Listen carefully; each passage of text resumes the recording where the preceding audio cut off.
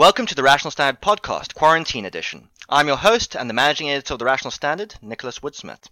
Joining me today is Hugo Kruger, a structural engineer currently residing in the capital of baguettes, Paris, France. How are you, Hugo? I'm good, thank you. Yourself, although I've got COVID-19, so I might be lying on my deathbed. I must actually, we'll return to that later. I'm good, but I must say I'm currently living in a nice little test case of the Soviet Union 2 in Africa. So I'm not sure who's more unlucky, you with a virus that will 100% kill you, or me living in South Africa with the ANC government. That is a very deep question. I think it requires thorough analysis. I'm not so sure because the French government has done almost everything possible to mismanage the situation. They had the experience of the Italian government and of the Germans and everything, and the South Koreans and the Chinese, and then they chose to implement the worst of both models, which was Italy versus China. So we'll see how it goes. But it's actually sometimes a little bit comforting to know that some governments will always do the worst possible thing. There's a sense of comfort in that consistency, isn't there? Well, I always take the view of who was the comedian, George Carlin, and he always made the point that my first assumption is I don't believe a single thing that my government tells me. And that has been a principle that I've used throughout my life, and it seemed to have worked very well. It's actually by using that logic, it's actually very easy to understand what where a lot of governments come from. Obviously, there's some governments which are more skilled at being insidious, and I would say the United States government is actually probably one of the examples of a state which is very good at hiding its true intentions. But by using George Carlin's logic with, like, let's say the South African government, just presume the opposite, and then you basically know what happens. Well, I mean, if I was George Carlin and I were to be living in South Africa, I would find it very difficult to come up with new jokes because the politicians do it for us all the time. Last night I was looking at the South African ministers giving their speeches. I believe the trade minister, was the only one who had a decent speech, and unfortunately whatever he said was not decent at all, so it's very difficult to not laugh at these people. And being on top of that, we should not think that we are alone in the world. I've been to quite a few countries, and the more I travel, the more I realize that I like people but I hate governments.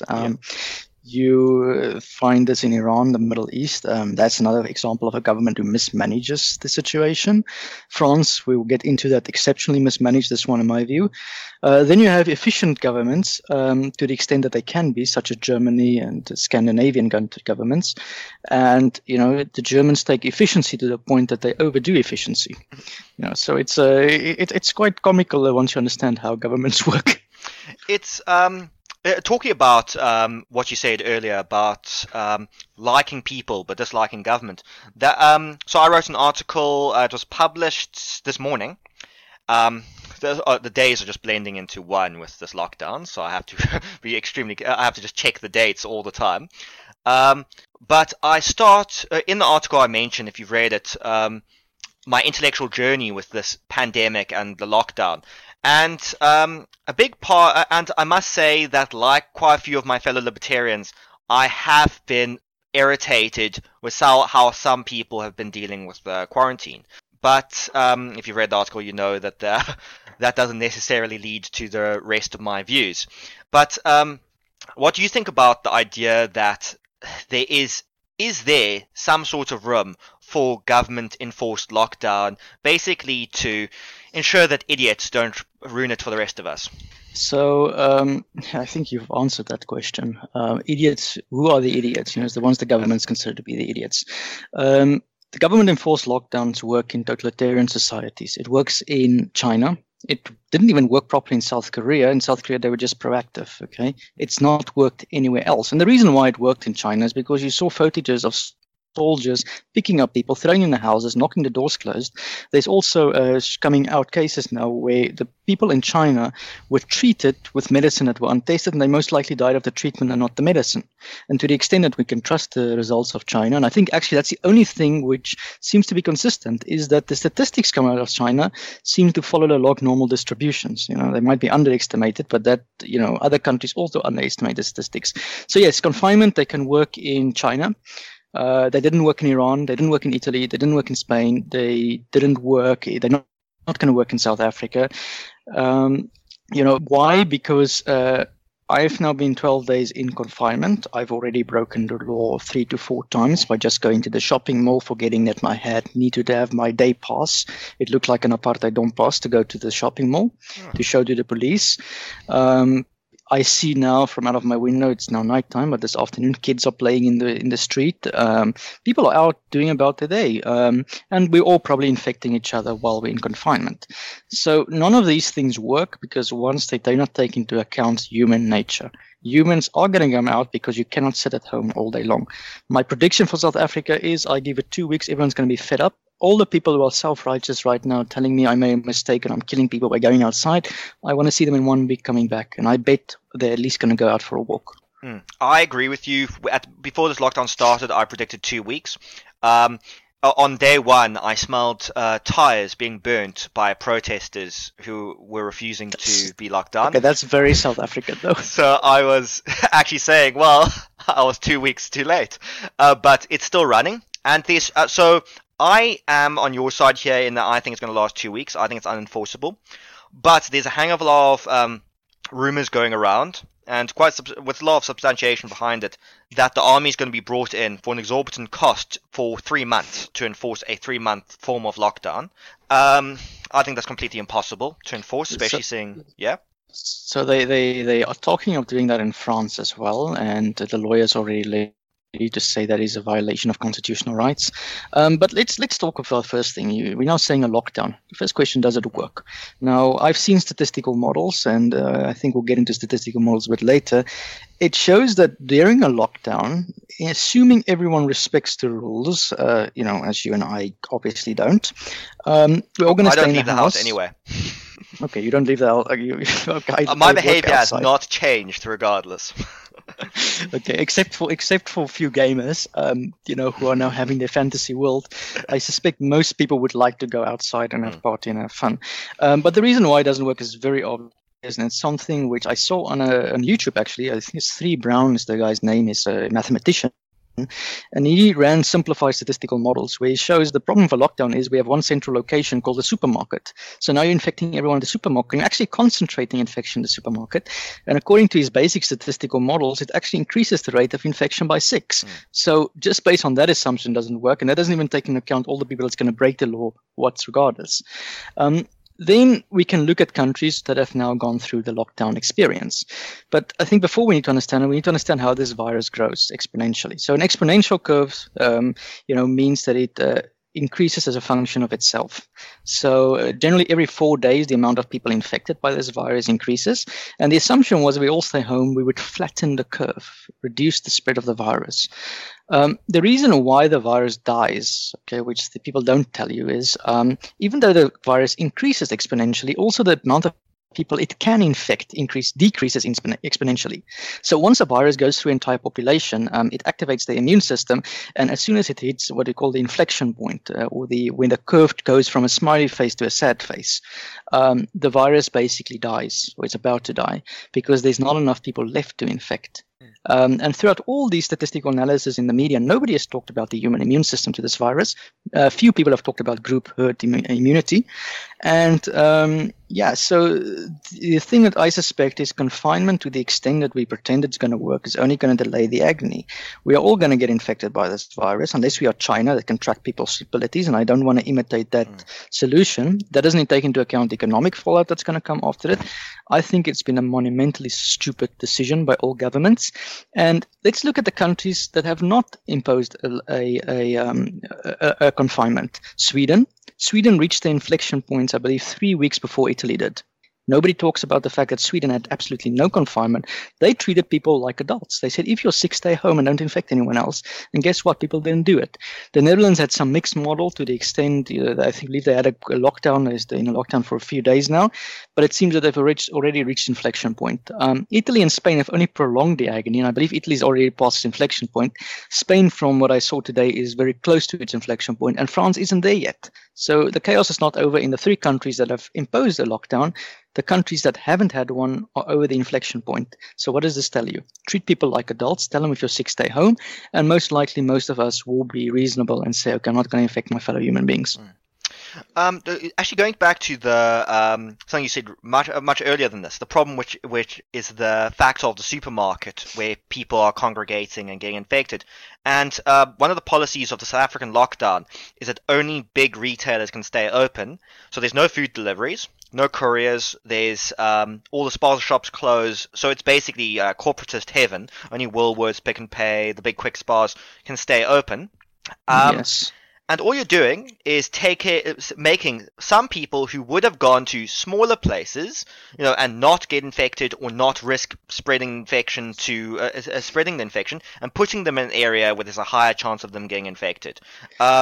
Honestly, this entire, especially when I saw that, I think my entire thing where I went to from maybe a lockdown, could be possibly justified to this is stupid, was when I saw that they said no food deliveries, because I'm like, what the hell? They I must say South Africa's lockdown enforcement rules are blatantly stupid. France's is to a degree stupid. Okay, the French at least allowed people to have smokes because everyone in France smokes. I mean, if you take people's cigarettes out, they're going to get the murren. There'll be another revolution.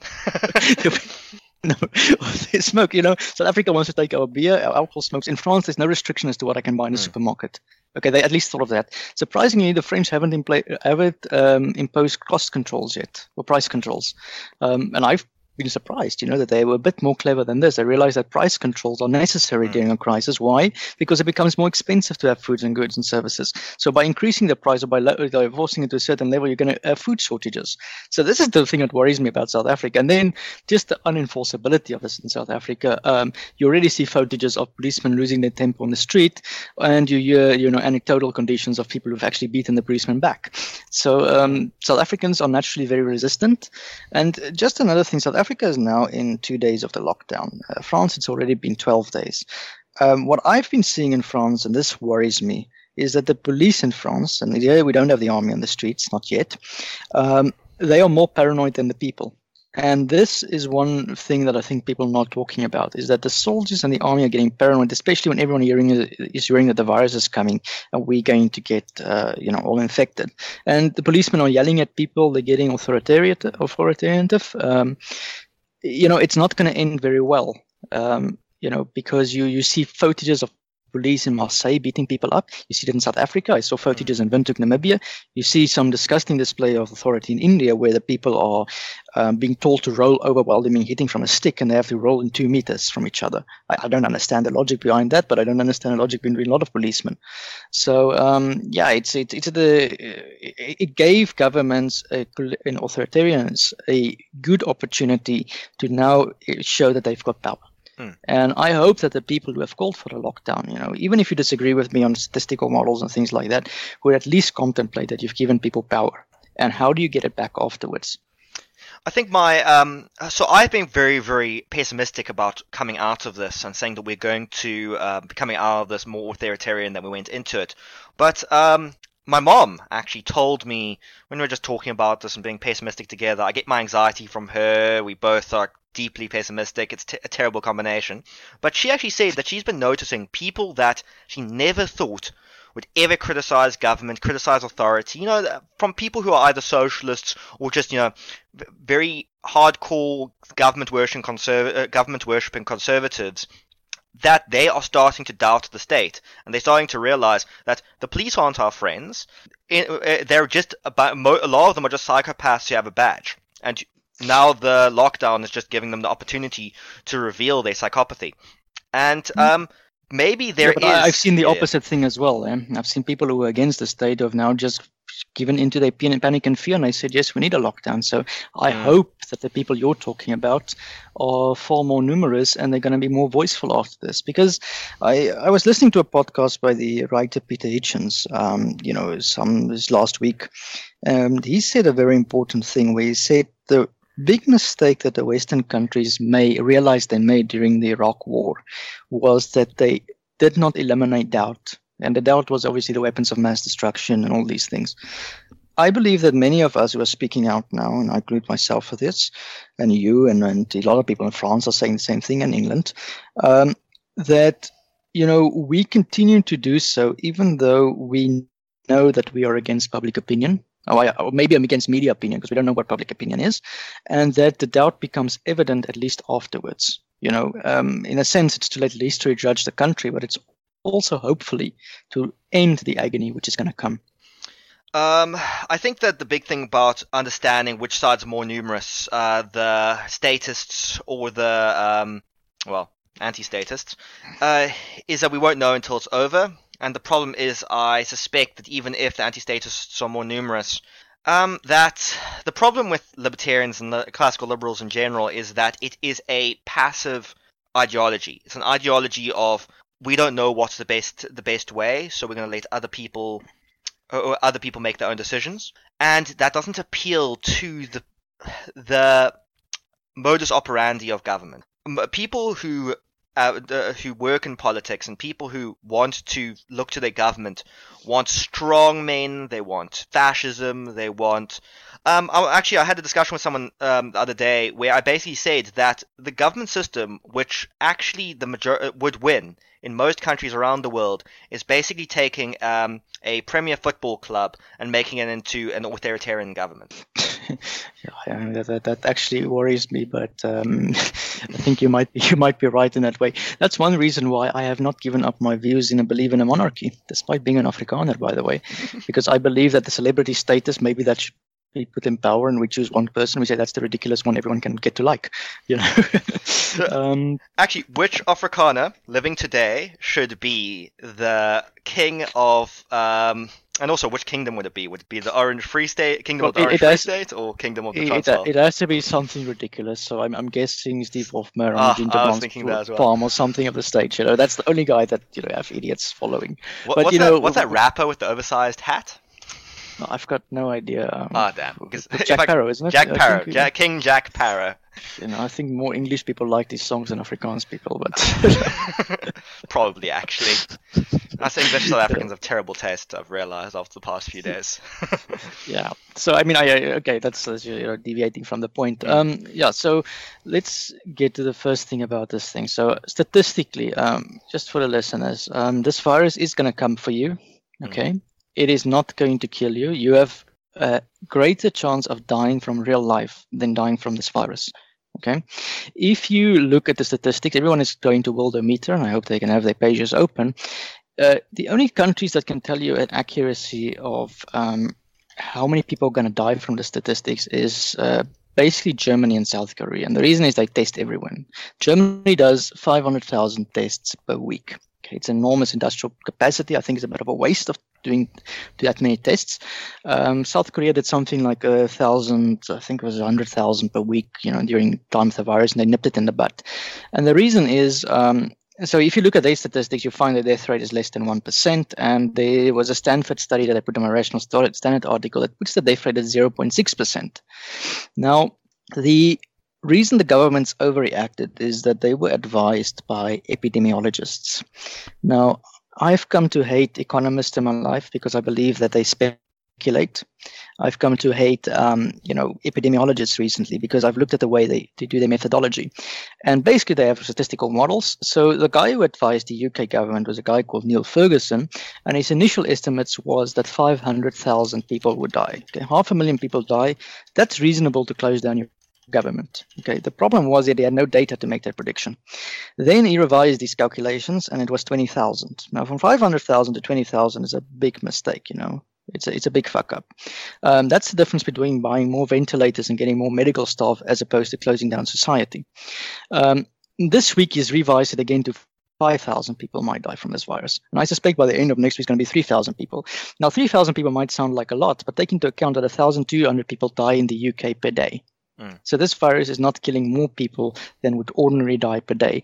The Swiss Propaganda Institute had something similar. They reckon that the people who die in Italy, the deaths are counted wrongly because they have no more time to count the bodies. They count everyone who dies as dying of coronavirus. So their figures are inflated for the deaths. And then you take the other problem that most countries don't test at the same rate as Germany and South Korea. So that's where you see very high percentages of people dying. I think the Worldometer is showing me that 18% of all close cases die. Now, that's a horrible figure if 18% of the world would die from this virus. But it does not take into account that most people who have this virus, like myself, have got very light symptoms. And so they're not part of statistics. So your denominator is much smaller. That means your percentage is much higher. So this is the scary thing, is that the media is not reporting. Well, I believe even the epidemiologists did not look at how do we test the data. If you actually test everyone, you will find a lot fewer people die of this virus. And just take into account the 0.6 figure, that was what I wrote in my paper last week. The same study I saw today, apparently it's revised, it might be lower, 0.2, which is the common flu. So more or less the same amount of people that die of flu every year who die of the virus. Now, how many people die of flu? I believe it's something like 600,000 people per year die of flu. That sounds like a lot of people, but if you take into account every day 150,000 people die, it means that a lot of people die. You know, that's about the only conclusion you can make of all these things. I think a lot of people just So you probably know my background isn't mathematics, statistics, or science. I'm a humanities person who constantly complains about my fellow humanities students and academics. But what I do know, my closest knowledge... It's be a sad world you're in. Yeah, I am. It's a very sad world. But so my background is history. So my closest knowledge and where I went when I started hearing about this virus in January was because my friends and I have a big interest in weird, wacky things around the world, and we heard about this virus in early January, and we were like, hey, this could potentially concerning, but mostly it was just us complaining about China inevitably faking their numbers. No. But my closest background for understanding this thing is history, and so I went through the Cape Town plague. I went through the Black Death, which is completely incomparable. People are comparing this thing to the Black Death. They don't realize pneumonic plague, which is one of the types of plagues, has a 100% fatality rate. If you got it, you died. This is very different. And those were in the days when people didn't bath. Huh? And it's actually quite scary today. The thing about plague is it's easy to not get it now because of medicines and stuff, but if you do still get pneumonic plague today, it's still close to 100% fatality. Plague is still terrifying today. It's just easier for us to get rid of it because hygiene is a big aspect. That actually goes to a very fun thing that I read. Now, I'm still trying to confirm the Polish side of it, but I did confirm the Milan side of it. But basically that two of the largest nations that survived the Black Death relatively unscathed were the Kingdom of Poland and the city-state Grand Duchy of Milan. Right. And the reason was that Poland was one of the few countries which actually accepted the expelled Jews from the rest of Europe, and the Jews brought in a lot of medical and hygiene practices that were applied to people's daily life. So firstly, hygiene was higher, but also Poland's a large place which is quite isolated. So there were villages that just never even knew that there was a plague going on because no one traveled there. So it was a natural quarantine. That's the same reason Andorra basically had almost no cases. Milan, on the other hand, was in the epicenter, Italy, of the plague, Italy, and it managed to go off relatively unscathed because the second that they found out that someone was showing any sorts of symptoms, they would lock that person and their entire family in their house and burn it to the ground. I hope you're not advocating that for the coronavirus. I'm not. My thing is that I think any decent human being should understand that we shouldn't go for the Milan model. But the problem is I think that the people are getting stupid and desperate over something which you have suggested could end up just being as concerning as the common flu. And now they want to burn people in their houses.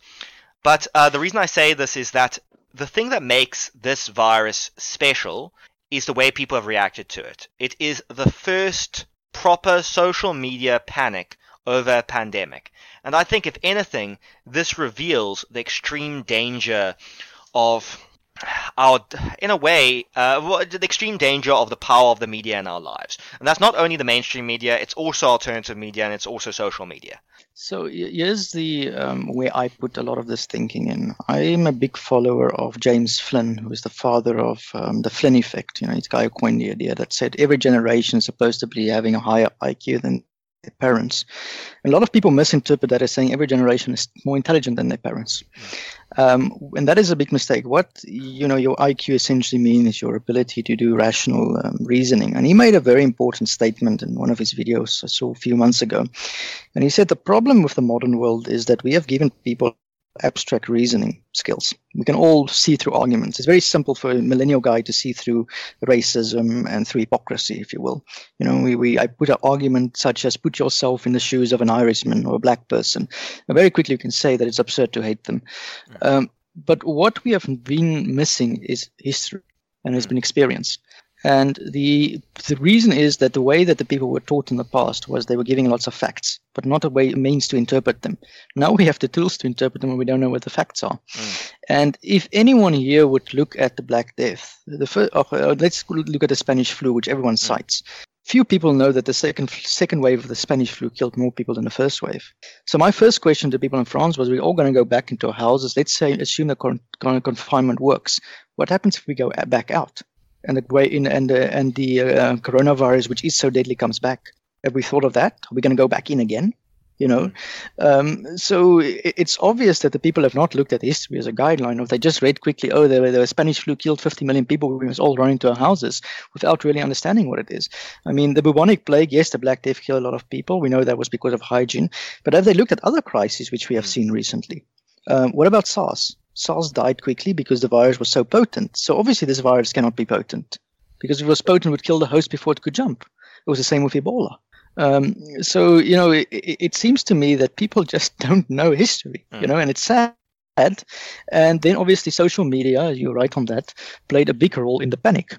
And I think people were panicking next to each other. I mean, I saw in France how people in the first week of this, before we went into lockdown, or I think in January already, they were like, this is complete rubbish, like you and me are saying.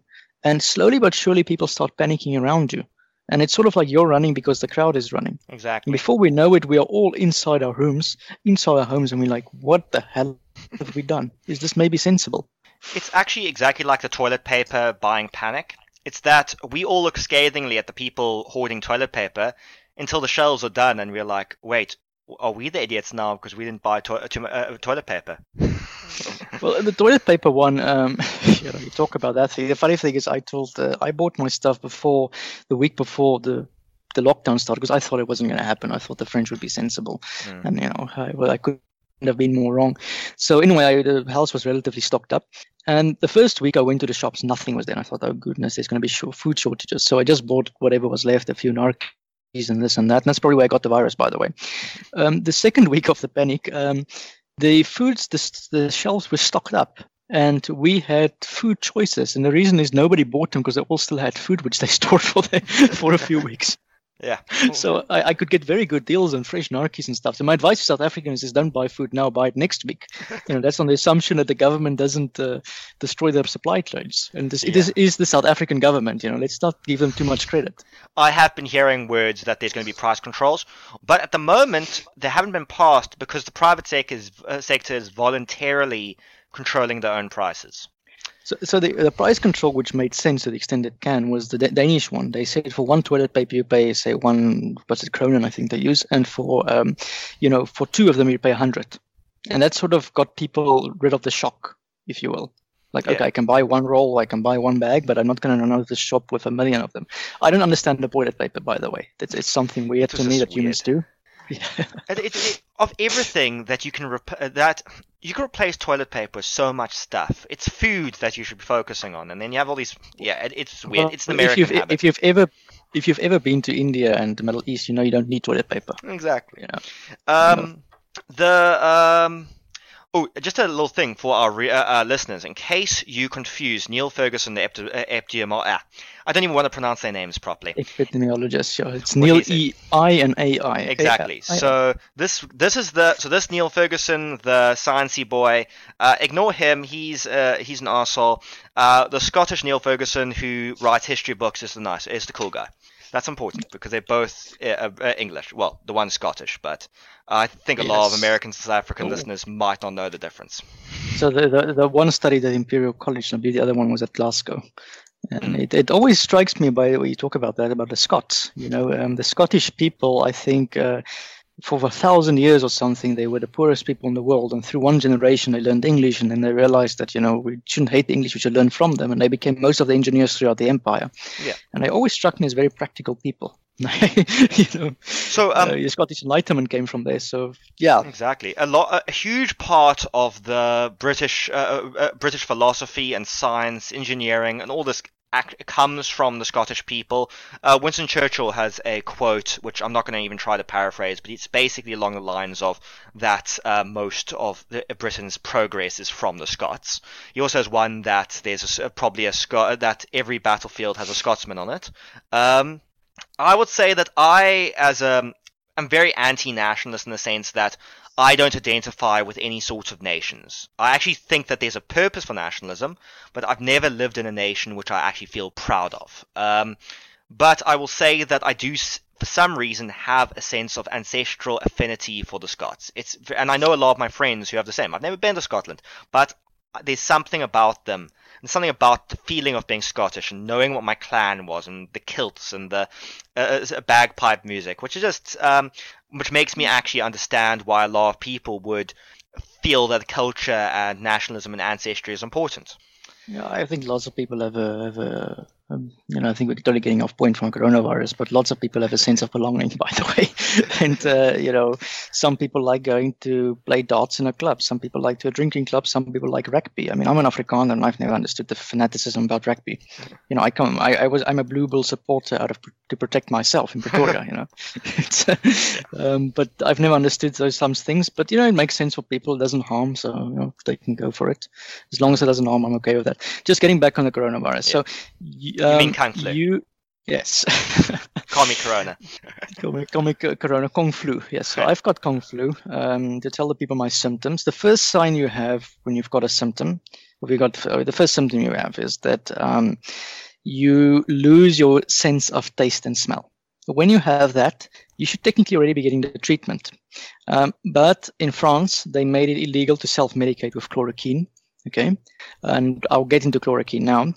So basically the advice in France from doctors is suck it up until you are in the hospital. And if you are in the hospital, then we will give you chloroquine, which is the treatment, as opposed to giving it early. So first symptom is you lose your taste of smell. The second symptom is the next day afterwards, I had a flippin' hell of a headache, and then my fever starts going up and my lungs start burning. Okay, so it feels something like between a pneumonia and a malaria. Then the third day, the headache was gone, but the fever continues. And the fever has been continuing since then. It's now been 6 days since I've seen the doctor, since I lost my taste and my smell. So it's about 6-7 days ago I was infected by somebody, most likely at the supermarket, by the way. Then afterwards, the fifth day is when my breath got a bit short. Okay, so then I felt like I was collapsing when going outside, and I realized it wasn't that I wanted to collapse because I was lacking oxygen. It was that because this virus is unique, it infects your nose and your throat, and I suspect it goes into your tube of esophagus, and then you lose your sense of balance. And there was a report from the UK Ear, Nose and Throat Specialist Society, which said something along those lines. But I mean, I'm not a medical doctor, I don't understand these things, but you feel very dizzy when you have the fever. And then now my lungs have stopped burning, and by the way, I still don't have an appetite. And my advice just to people is when you don't have your own appetite, please eat, because I made the mistake of not eating yesterday, and maybe that contributed to me wanting to collapse. Today I'm fine, So then also I've been getting very cranky, but I suspect that's because I'm angry at the French government. And the South African government. And the South African government, and the government which I thought would screw this up actually did very well. By the way, I want to take a bet. I believe the government who's going to deal the best out of all of this is not going to be Germany, China, or South Korea, which everyone holds up as models, or even Sweden. Sweden's doing very well. It's going to be Senegal. And the reason is I want to go into what Senegal, the African country of Senegal, would you believe it? I want to take that bet. It's not a too risky bet. Why is that? The reason is that Senegal's government is being advised by, first of all, a virologist, an expert in infectious diseases. Now, take into account epidemiologists, and I discovered this throughout reading, doing my own research in the past few weeks, they don't necessarily know a lot about infectious diseases. And you would hope that the guy advising the government would know anything about the infection that we're getting. But it seems that they just know about the spread of the virus, and it ends up that they are doing statistical models, running it, and then making lots of assumptions. And I work with statistics on a daily basis. Anyone who's trying to do a curve fit with a logistic curve, It's the mathematical equation is half minus 10 hyperbolic h, I believe, hyperbolic hx. That curve is very sensitive to data. So it depends on your initial assumption, goes up or down. You cannot make any predictions with our data. This is the mistake they made in the Imperial College. Let's go. So say Senegal has got a virologist advising them. And then I want to get to the article I wrote, which was, there's an interesting doctor in the south of France whose name is Didier Raoult. And if there's anyone who should get a Nobel Prize for common sense, it should be this doctor. Okay. Marseille to date has very low death rates of people in their hospitals, and especially his hospital. And the reason is he came across this amazing drug, which was tweeted by Donald Trump, called chloroquine. Now, chloroquine is an old malaria drug. And what it essentially does is, to my understanding, it makes your blood more alkaline. And this stops the virus from reproducing. And he was saying, guys, we can prove that with chloroquine that the viral load gets killed. It doesn't treat you. So in other words, if you're in ICU and you're on a respirator, chloroquine is probably going to kill you, but it's going to kill the virus inside of you as well. So his argument was, when the virus starts spreading, or when people notice that they lose their sense of smell and taste, why aren't we giving them chloroquine? This is where the whole hype comes from. It kills the virus in them, and all they're going to get is a bit of a skin rash as a secondary symptom. Now, the joke is the Chinese have treated people with chloroquine in hospital, and it seemed to have worked there. The South Koreans have it in their guidelines, but but in a time of crisis, and Monsieur Macron has declared a war, une guerre contre le virus, war against the virus, which is utterly absurd. You're going to lose because the governments lose every war they declare. Okay, it's a new war, and the South African government's also declared a war. So Cyril Ramaphosa is on the same intelligence level as Emmanuel Macron. So my view is, if we are in a war, do we have time to test the drug for randomized controlled trials? Or do we trust an expert in infectious diseases, the best expert in the world, according to Expertscape, in his own field? And we ask him, what treatment can we give for this drug? And he said, well, guys, chloroquine has been used by the Chinese. It's used by the guy who stopped the SARS virus in China. Not an idiot. It's used by the Koreans. I quickly did a lab test in France on 24 patients. It destroys the viral load. But yes, the test isn't randomized control. So we understand you haven't controlled for the placebo. But you have essentially proven you can kill the viral load. It might be the guy's body because you're telling him you're giving him the medication. Who knows? But does that really matter? We have a quick solution to treat you. It empirically works. The new study that came out yesterday said that 700 people have been treated in Marseille. One person died, and he was in his 90s. He expected to die of this thing. So he proved that the viral load dies. You might still have some conditions afterwards, but why don't we give people a malaria drug very early and we stop all of this madness? And guess what? The French government is blocking him. They went the other route. They say, well, we're going to give chloroquine for compassionate use. So if you're lying on your deathbed, you can get a medication that can kill the viral load. The problem with that is, at the time when you're getting that thing, the virus is so big in your body already, it's so distributed and it's replicated so much that the dosage of chloroquine that you need will most likely kill you. It will probably give you a heart attack, or it will give you make you go blind. So the French solution doesn't treat the problem. And the second thing is, I currently with COVID-19 cannot get chloroquine in Paris because the French government confiscated everything from the pharmacies because everyone was running to get malaria pills. And they said it's only going to be used at hospitals. Okay, this is complete stupidity on so many levels.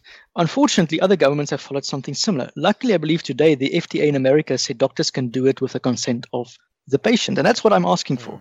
I'm saying, as a patient, I understand that chloroquine hasn't gone through a randomized controlled trial. I'm not stupid enough not to know that it means that there's no placebo and maybe they can have secondary effects.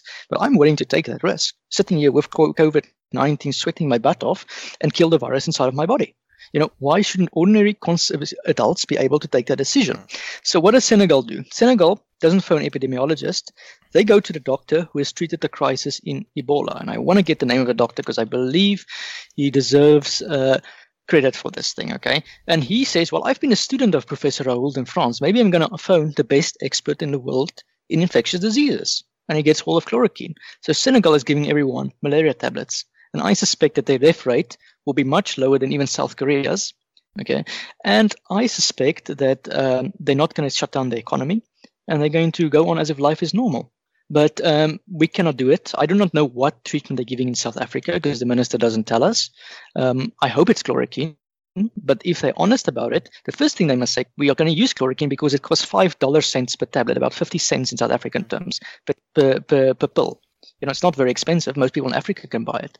So the French government put it's how you screw up a crisis, because now they've banned a drug which costs nothing, and anyone who was on the big pharma conspiracy theory is now given a lot of ammunition, because the alternative drug they want to give people is some HIV drug which costs something like $300. So you can see the incentive for the government not to give the drug. But I don't think that there's conspiracy behind it. I think it's just blatant stupidity. Honestly, as you say that, I can't help but actually start believing the big pharma conspiracy. And I'm very anti those sorts of conspiracies normally. So, Senegal, for this bet, how are you going to measure what clarifies the success? What is actually going to be success in general coming out of what a lot of people think is the apocalypse? So first of all, you should need tests. Okay, you need to have data. This might be where Senegal might fall out of it. I don't think they've got the money to test everyone. But I initially thought that you need data for everything. I suspect I was wrong.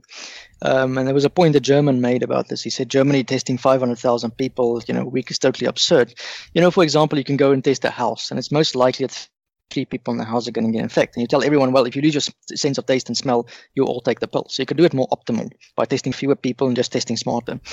So Senegal might fall out a bit out of tests, but I would say, if the economy goes on and if the test data, to the extent that we can rely on them, tells us that the logistics curve has been reached to its maximum. So to explain the logistic curves, a virus replicates every 4 days, and it replicates until it goes to a point where the number of infected people and the number of people that cannot be infected. So the number of people that should be infected the next day, the next 4 days, next double number.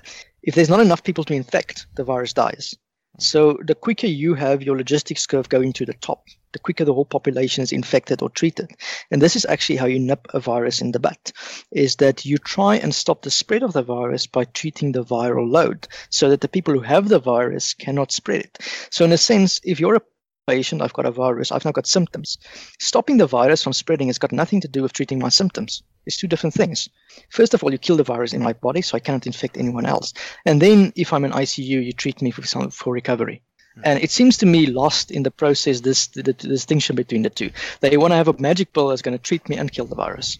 I think the big problem, talking about the magic pill idea, is that according to the actual people want a 100% cure that's called the anti-COVID-19 vaccine, whatever, but also they want an easy solution for getting rid of this entire thing. And this is where I think the lockdown mentality comes from, is they want the government to do something. They don't care what it is because they're afraid of the truth, which is there's no easy way out of this. Because disease is not fun, and it doesn't actually tie into our futuristic models of what utopia should look like. Disease basically, there's no actual political ideology that deals with disease, and this is why everyone freaks out about it. Well, I want to say the doctor in Senegal, his name is Moussa Saidi. I hope I pronounced that correctly. Seems to be a very intelligent person, and he's been saying we're going to test people and we're going to treat them. And we're going to give them chloroquine. It's going to kill the virus. It's not going to spread. I want to keep an eye on Senegal.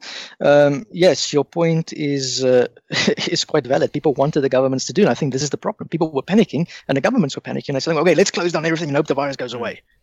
Well, it doesn't work that way in reality. Then I think it's just a lot of people were becoming experts about subjects that they absolutely know nothing about. And unfortunately, they were advising the government. And I blame the epidemiologists for a lot of this. I believe that it is a bit of a fluke, profession. You put models and you assume the virus is going to spread according to these models. Okay, that worked for virus A. Does it work for virus B? Well, maybe, maybe not. It's some tool to use, but we shouldn't come to believe in our models. So, this is a classic case of Thomas Sowell's book, The Conflict of Visions, where people have a utopian vision, or I just say they have a model vision. They believe the model is good, and then they don't ask, well, does it work? Is it true? And it seems to me that confinement doesn't work, isolating people doesn't work, not testing does not work, and not treating people early does not work. So at the moment, the government in France's response is we can only treat you if you're in the ICU, so we're going to wait for everyone to be in the ICU, or it's just suck it up and stay at home. And so sadly, the South African government's response is probably worse because they're trying to do what China is doing. without the calling the actual army and will or capacity to do we're that. calling the army without having an army. Luckily, exactly. South Africa does not have an army. Oh, yes. Thankfully for that. Thankfully for that. And surprisingly, I forgot about what you pointed out in your article about the high prevalence of HIV and AIDS in the army. And that's something worrying. Can you have soldiers who potentially have HIV and AIDS patrolling the streets? What happens if they get infected? Because in France, a great deal of the police that are so-called telling us go in the house are infected. There's actually another stat which is even scarier, which I didn't put in that article because I read it in a journal article years ago and I sadly could not find it in time to cite it, in time for publishing the article. But there's a podcast, so it's different rules. I read a thing a few years ago that the South African military peacekeeping forces, they would go out and aid the UN and stuff and help in peacekeeping operations throughout Africa, is one of the largest spreaders of an incurable strain of TB in the world. Oh, well. So, to the extent that is true, that worries me if they spread into the township areas. But let's just talk about the unenforceability of this thing. I mean, I saw soldiers yesterday on Sky News, I think it was Alexandria Township, where they were ordering people to go around, and people were just absolutely showing them the finger. The soldiers were so demotivated. You saw policemen trying to take homeless people to shelters, although homeless people were told go home, and they were like, well, guys, we don't have homes. It's not that simple. So this is the other problem. You're trying to replicate the Chinese model, which costs a hell of a lot of resources. South Africa doesn't have that money to mobilize the army. I honestly don't even think the army's got the will to enforce this thing. I think the soldiers there, they look to me, either they were on a power trip or they were completely bored. And talking about having an army on the roads, that's very dangerous. I always say my father was in the township riots in the 80s. And, when you talk to the men who served during the apartheid army at the time, first of all, they were not men, they were boys. Okay, they were 18, 19 years old because governments always recruit unwise men to fight their wars. When you can just, mess with his mind a little bit. And the younger, the better. The other thing that they didn't do at the time is there was no formal training to the army and to an extent to the apartheid police of how to control crowds.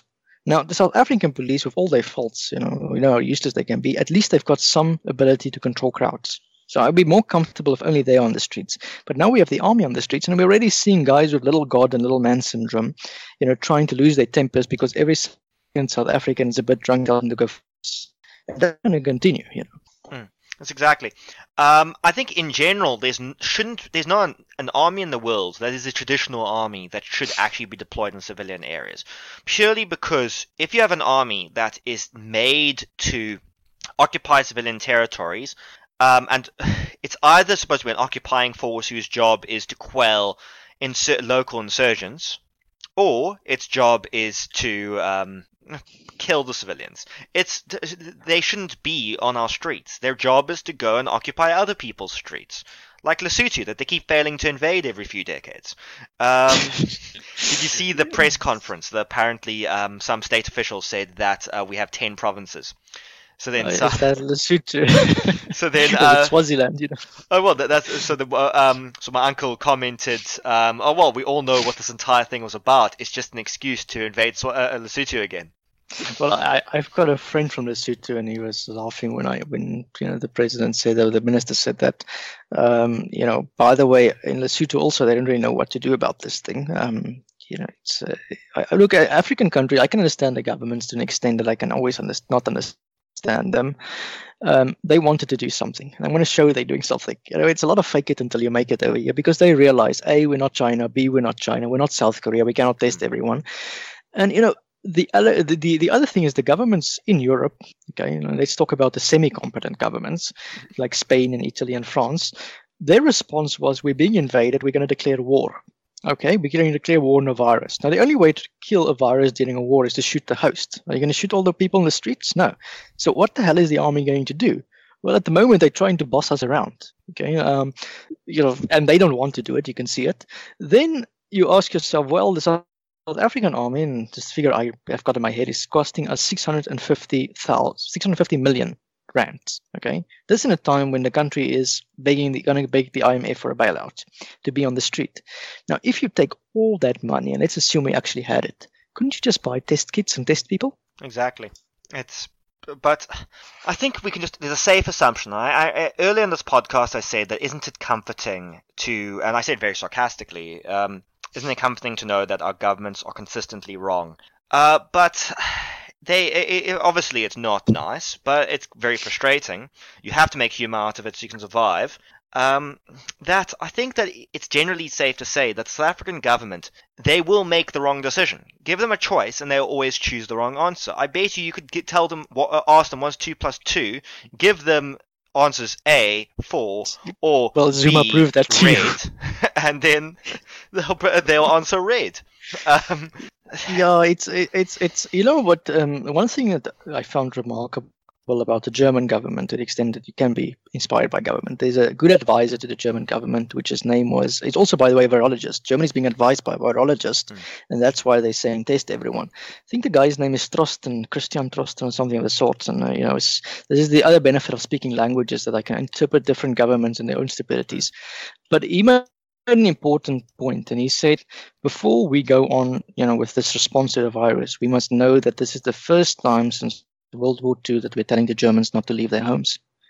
That statement gave a lot of insight and depth.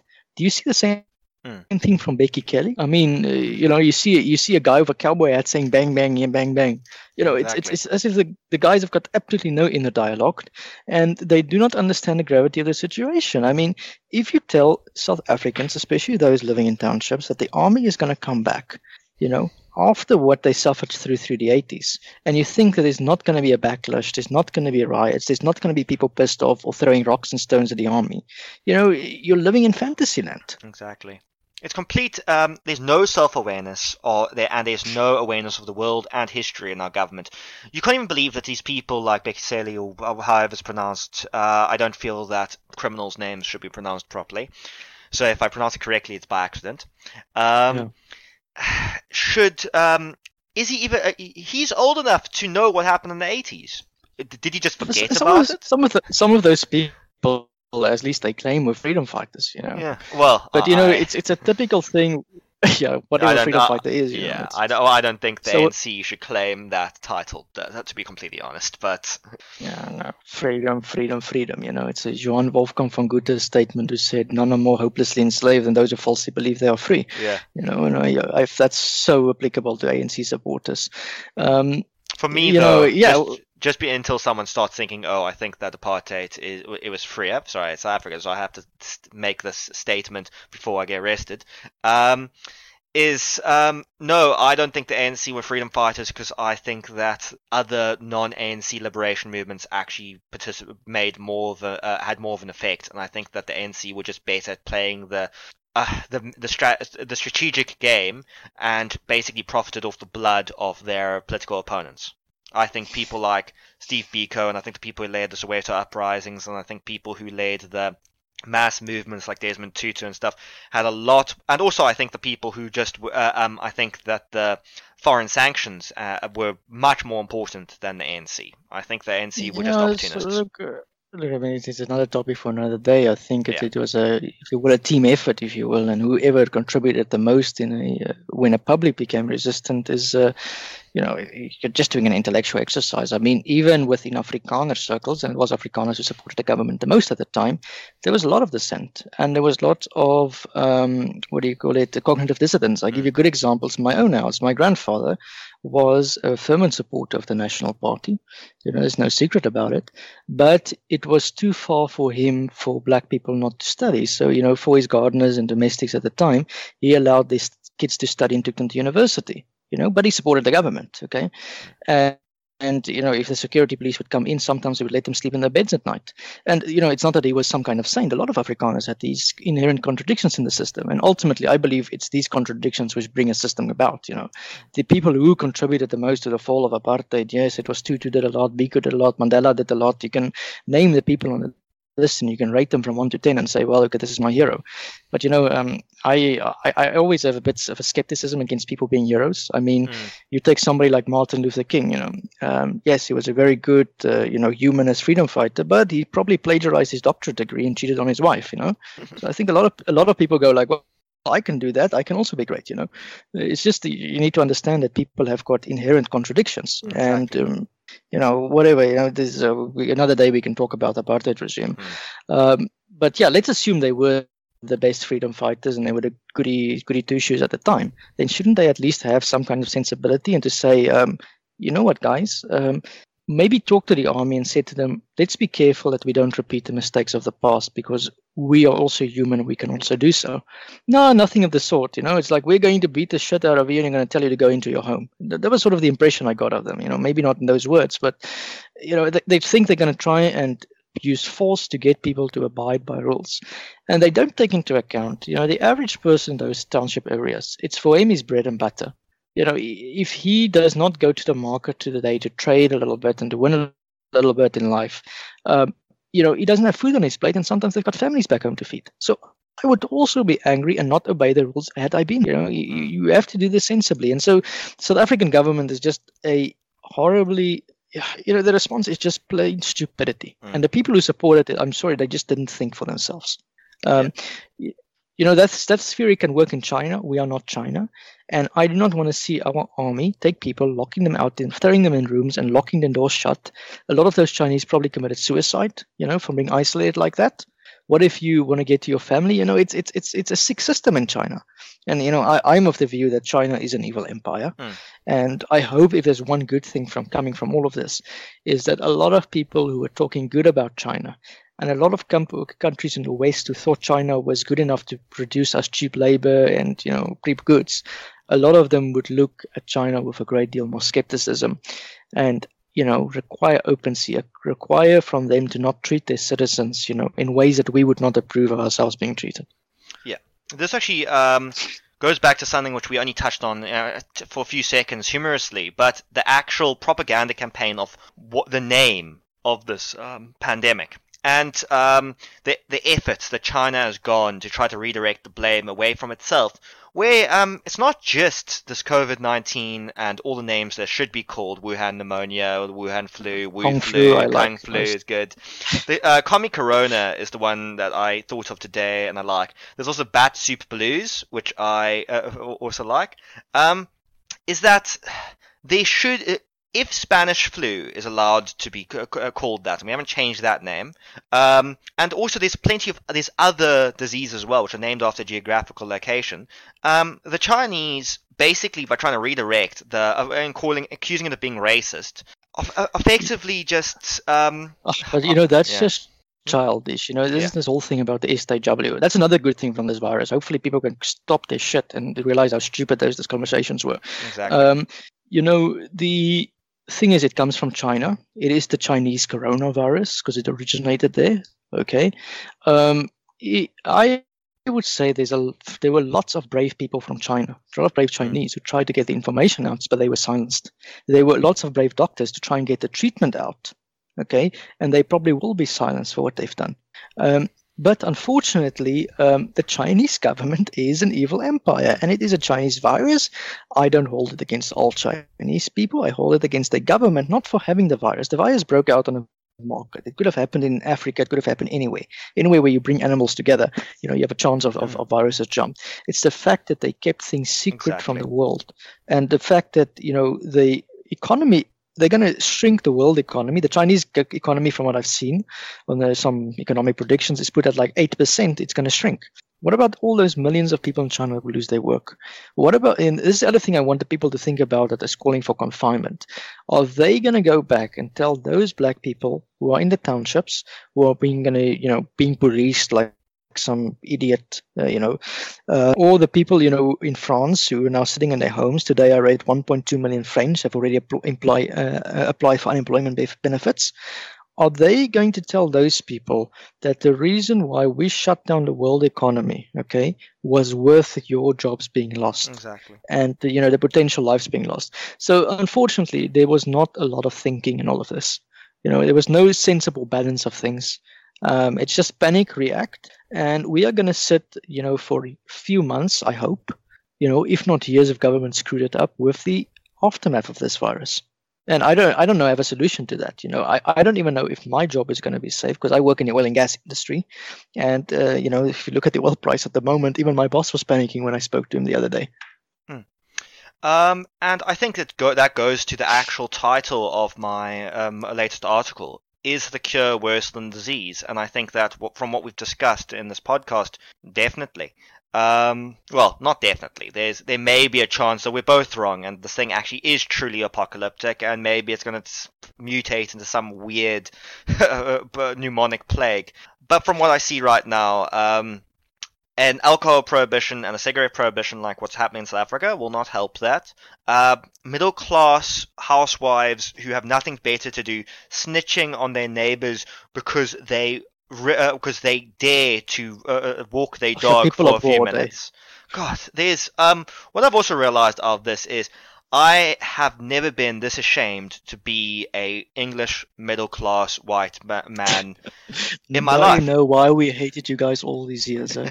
I will say that I will say that I've been seeing Afrikaners being snitches as well. I will say that of the South African groups, I haven't seen any black people or colored people being snitches. And I must say that maybe Ubuntu does exist, and it's basically snitches get stitches. But that also... But this is the funny thing, is that the people who respect the ANC's rule most are the ones less likely to vote for them. Exactly. White people follow the laws and vote against it. Black people vote for the laws and disobey them. Yeah, no, you're going to get flack for that statement. I'm going to get flack for it. But obviously, I'm doing a South African generalization there. I do think that the ANC, unless they pull some sort of magic out of this, will not win their next election because of their reaction to this. I just want to say, I know you're from Cape Town. I'm from Pretoria. And in Pretoria, even the whites, are far less likely to, follow the rules, especially when it comes to corrupting the police and the speed cops and the things of this sort, And I suspect, by the way, this is one thing that I haven't gotten into, which, I'm theorizing about, is that, during Germany, there was a big black market of cigarettes, which actually stimulated the Wirtschaftswunder. The Germans are rebuilding the economy. I wonder if South Africa is not going to be driven by a black market in cigarettes, to try and rebuild our economy. So I read an article came out while we were recording this podcast that someone sent me, and it is that the government is apparently in talks to remove the prohibitions. So 3 days. It's been 3 days, right? Yeah, 3 days, and we're ready. Okay, so we're at a longer Easter holiday. That is the most sensible thing that the South African government has done since 1994. If they definitely, I will say that they haven't passed it yet, so we shouldn't give them the credit just yet. Okay. So, are there any closing statements or any other big topics that are essential to our understanding of this? Well, and we have to, be fast about this because you are, of course, going to be dying soon. Yeah, guys. So this is my last will and testament. And, if I don't die, I know my sister gets everything, or my fiance. I haven't actually updated my will. I'm now thinking of that. But just the thing is, I think this thing is totally overblown. I think the statistics back it up. I think the facts back it up. History backs it up. The economic fallout, we need to all think of this. I suspect what's going to happen economically is people are going to go for cash because you're going to, have some, you need some money to keep the economy running while nobody's producing anything. We are in very uncharted territories, and I hope that the governments, as a reaction of this, do not decrease interest rates, increase credit bubbles, things that they did after 2008, which obviously didn't work. The sensible thing for any government would be, both our governments, both the French and South Africa, are not very sensible at the moment, would be to do nothing and to wait. And to wait and see how the economy kickstarts itself. Because one thing the coronavirus is doing is it's accelerating some technologies. Okay, for example, I was reading that about restaurants in Europe. Before the crisis, I was watching a documentary with my fiance, and it was showing that indoor kitchens, Mr. Delivery basically, is now bigger in UK than it is in normal restaurants. Okay, so more people are getting proper meals, they're delivered to their door as opposed to going to a restaurant. So those trends, the online internet trends, have been accelerated by this virus. Amazon is still recruiting people even while the virus is killing people. It's Bezos being a capitalist that he is. But so this is why the economy will not be the same afterwards. So we unfortunately have to wait and see how it plays out. I believe if it will take some time, I believe the communities will support each other. I hope people are more angry at the government for collective stupidity. But South Africa is downgraded. We are junk status. Are after Easter, a lot of people will lose their jobs. Let's face the reality. And I hope people will ask themselves, are we worth it? Is it worth it? And then just to ask a closing statement on this, I was reading a lot this week about the Kierkegaard revolutions. And the Kierkegaard revolution says that it is the society that changed, but the buildings keep standing. Okay. And the point was, usually after plagues, you found this, that not a lot of people died in the plagues, but they lost the faith in authorities. And I wonder what is going to happen in the heads of many people around the world, especially many governments that react badly like ours, after this virus. Are they going to continue with the same old structures and perhaps for some time, or will there be some political and social change coming from this? And it has to come from somewhere in the world. Maybe not at us, but some other country, I think that on that topic, we have the pandemic and we're going to be having a global recession. Two sparking factors, which we know that 2008 resulted in Arab Spring, and we know that things like the Spanish flu contributed towards not only, to the rise of a lot of authoritarian politics, but we also know the Black Death resulted in the growth of the middle class. So, I'm very tentatively excited. Hoping this is the Black Death. No, okay, I don't want this to be the Black Death. And the reason that the Black Death results in the middle class is because it killed a lot of workers, so workers became more valuable. So then they had to start paying them more because they became more valuable. Mechanization will make this different though, because one sensible thing that can come of this, and it's a very sad to say, is if you look at the countries like Italy, especially in Spain, they've got very old populations. And this means that a lot of young people have to pay back their pensions. And those countries have suffered a great deal in this time. And I suspect that if there's good to come out of this country, out of somebody's death, it's very horrible to say it, it means that a lot of those young people can have another second chance. Because a lot of people in Spain and Italy are leaving their countries in faster rates than the brain drain in South Africa, by the way. This is one thing I realized when I came to Europe, is that the brain drain is not unique to South Africa. You see people from the Middle East, from Spain, from Italy, from Greece, all of them leaving their countries for France, Germany, UK, and America, because that's where the opportunities are. And if South Africa does not create an environment for opportunities, we'll see a same trend. So that is I would say the closing thing. We have to think of opportunities. Unfortunately, that means less government. I think that's a good way. I think that's a good note to end it on. That this is all apocalyptic, but after every apocalypse, there are opportunities. Now, thank you for listening to the Rational Stand podcast. Thank you for sharing your well-researched and interesting ideas with us, Hugo. Thank you very much. And I look forward to hearing more from you, if you survive, of course, on the website. If you would like to read my articles or Hugo's articles, you can go to rationalstandard.com, and you can also follow us on Facebook, which is just search for Rational Standard.